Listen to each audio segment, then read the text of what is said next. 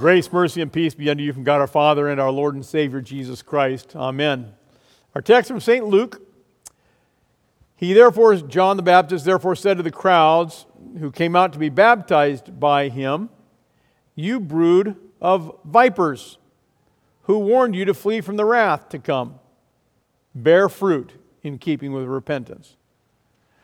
Now, dear friends of Christ, when John the Baptist shows up, it's Advent, and his arrival is always an annual thing. John is determined to hold back Christmas. Christmas is coming, but he is determined to keep the season of Advent and Christmas separate. Let's not blend them together. He wants to build a wall around Advent because the message of Advent is to prepare, and he wants to make Advent great again. He wants to bring back Advent to see the importance of being prepared before Christ arrives. The preparation aspect that Christ is coming. And that's the message of John the Baptist. Again, John the Baptist is not one who is all about entertaining Santa's elves. John is a figure right out of the Old Testament. We could say he's a tough guy.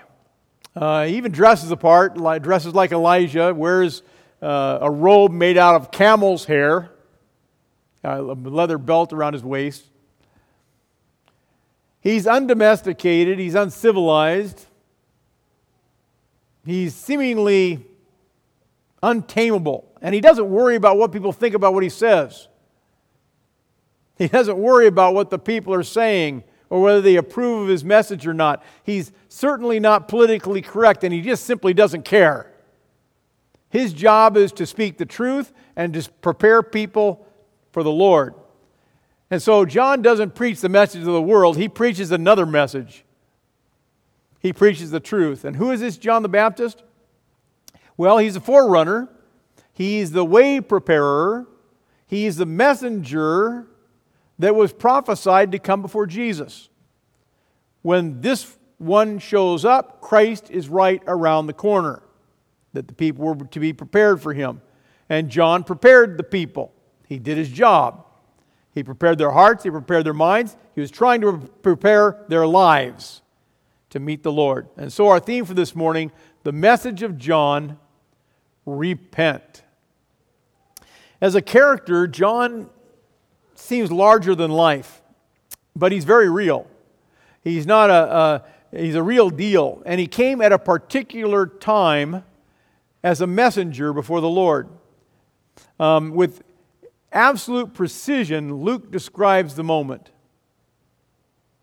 The 15th year of the reign of Tiberius Caesar, Pontius Pilate being governor of Judea, and Herod being tetrarch of Galilee, and his brother Philip, tetrarch of Iturea, and Trachonitis, and Lysanias, tetrarch of Abilene, during the high priest of Annas and Caiaphas.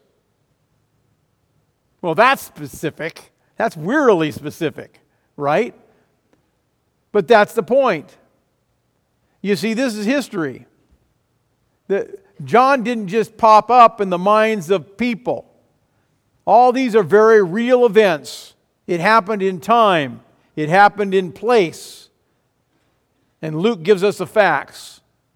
That John is not some kind of Marvel superhero character that doesn't really exist. He's not some Star Wars character from a land far, far away, from long, long ago. No, John was real. And Luke gives us his history. Luke tells us where and when and who. It was at the time in history when hearts and minds of God's people were pregnant with the idea of God's salvation coming to earth. Their minds were pregnant with the Messiah. Well, what about you? Is your heart pregnant with the Messiah? Are you excited about His coming? And how do you prepare? How do you prepare to meet the Lord? Well, first of all, as Christians, we must not rush too quickly into Christmas. And I know that, we all need to stop, and we need to think about what Advent's all about, so that we can bring Advent back, so that we can make Advent great again. And we do that with one word, and that one word is repent, to turn away from all those things that we say that are wrong, all those things that we do that are wrong, and all those things that we think that are wrong. Turn. Prepare your heart to meet Jesus. And John's message is quite offensive, really. He says, you sinners are on a broad path to eternal destruction. You're on a broad path to the flames of hell. Stop what you're doing. Repent. Turn. Go the other way. That's what repentance means. Change. Follow the Lord's narrow way. Obey His commandments. Lose this idea that somehow you're better than everybody else. Lose this idea, the notion that somehow you can bribe God. That you aren't, because you're not going to be able to butter Him up as you stand before Him on the day of judgment in order to get on His good side. Repent. Change what you're doing. Change what you're thinking. Change what you're saying. The Lord is coming. Turn to the Lord and live. Prepare your hearts to meet your Savior. And John's message wasn't tactful. Yeah, John's message was like a bull in a china closet. He just comes and he rips through people. He doesn't mince words. He wasn't a warm, fuzzy type of guy. And when crowds came out to be baptized by him, he didn't flatter them. He called them a bunch of slithering snakes, vipers. Who warned you to flee from the wrath to come? Who do you think you are anyway? And don't try to pad your resume by saying, well, we have Abraham as our father. We're religious people. God could not care less. The axe is already at the root of Israel's tree. And the fire is already kindled. Any tree that does not bear good fruit will be cut down and will be thrown into the fire. And John also taught the people exactly what repentance looks like. Turns out repentance isn't just about a guilty feeling.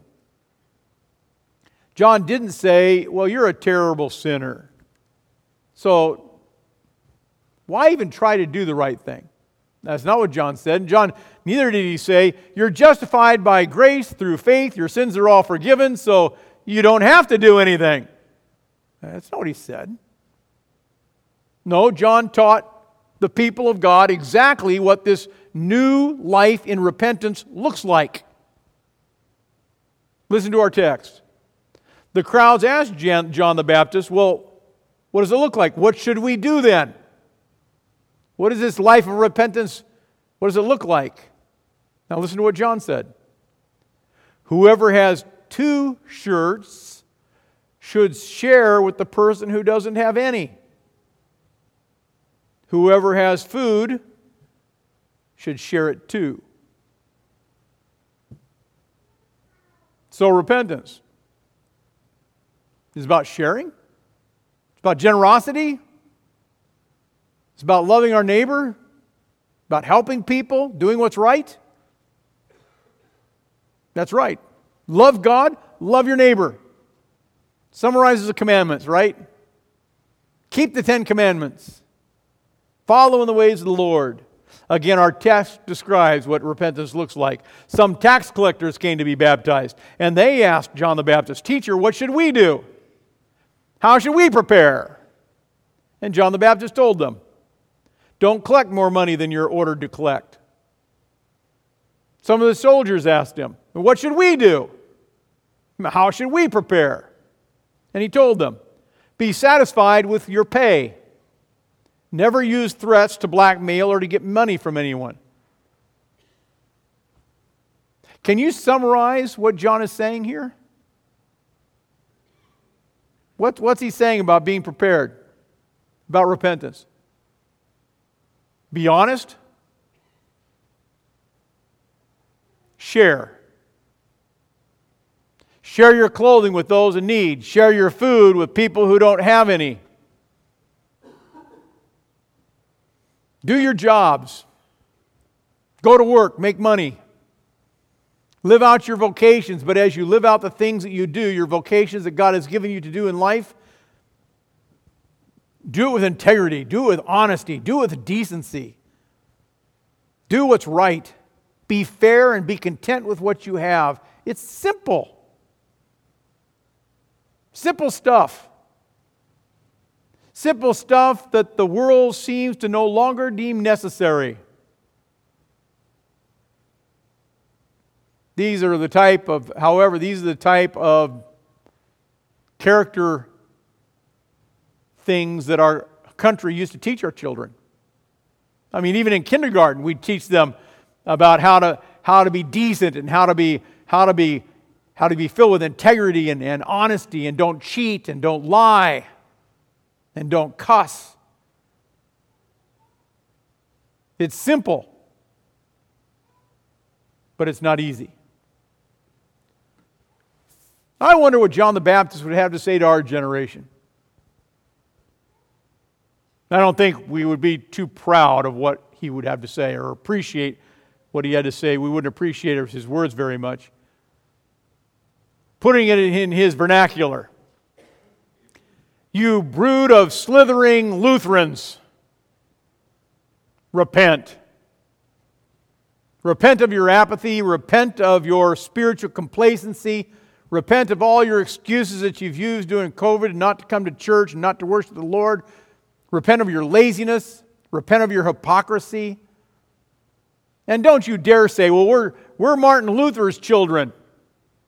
For I can tell you that God can make Martin Luther's children out of these wooden pews that sit before you. Repent of your worldly ways. Repent of your incessant grumbling and your incessant complaining.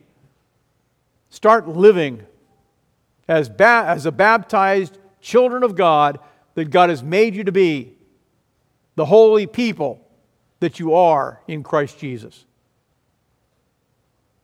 You know, John would make it clear that God's highway, that path that he talks about, lowering the mountains and raising the hills, that highway runs straight through the middle of our being, right through our hearts and right through our minds.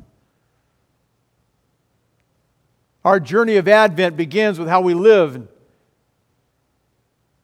Advent needs to begin with John, because we need to hear the message of repentance and preparation, even though it might make us feel awkward and uncomfortable. The message of Advent allows us to see the truth about ourselves, and we may not like what we see. And about right at this point, it's about right at the point when you're ready to say with St. Paul, nothing good dwells within me, nothing good dwells within my own body. And just then, when we're about to give up, Jesus comes. And Jesus comes to you, and He prepares His own way into your heart. And He comes into your heart with forgiveness, and He comes into your heart with mercy, and He comes into your heart with His grace. And He's begun a good work in you, and He will bring it to completion in the day of His salvation. Jesus has come to fix broken sinners and to save us. The psalmist says it this way: the sacrifice pleasing to God is a broken spirit. O God, you do not despise a broken and contrite heart. Oh, it turns out that all the fire and all the brimstone and all the judgment that John proclaimed was not just an empty threat. It wasn't hyperbole. Jesus literally came to save us from the eternal judgment. The axe was laid at the root of Israel, and that axe fell on Jesus. The wrath of God that threatens our condemnation fell on Jesus. The fire of God's judgment was aimed and discharged against Jesus. Now, Jesus died to save us. He who knew no sin became sin for us, that we might become the righteousness of God. We do the crime, He gets the punishment. Jesus lives a perfect life, we get the credit. And all this is given to us by grace. Our salvation is given to us through faith in Christ. And He's come. He's come to you. He's come to me, and He comes to us in His body and blood. He comes that we might live to deliver us from God's wrath, to save us from our sin, and to free us from the flames of our eternal destruction. And Jesus accomplished all that. And through His death and resurrection, the baptismal blessings flow. The baptismal blessing flow from His cross, and there He has given you faith, and there He's given you forgiveness, and there He's given you redemption. Christ's forgiving love flows into your life through the miracle of your baptism. Refreshing waters every day, watered by your baptism, you become a good tree, bearing good fruit that's acceptable unto your Lord. Well, maybe you're not feeling all that fruitful. Repent. Maybe you're not feeling all that fruitful. Turn. Confess that you've fallen short. Make Advent great again. Come to the supper of the Lord. Come and be fed. Come and be nourished. Come and receive. Come to where Christ's body and blood are given for the forgiveness of your sins, for your healing. It's Advent. It's time to prepare. It's time to get on our knees. It's time to make Advent great again before Christ comes. And don't be afraid of John's harsh message. He's a faithful preacher. And he's telling us what we need to hear. Get ready. Be prepared. Jesus comes. Amen. And now may the peace of God that passes all understanding keep your hearts and your minds in Christ Jesus unto life everlasting. Amen.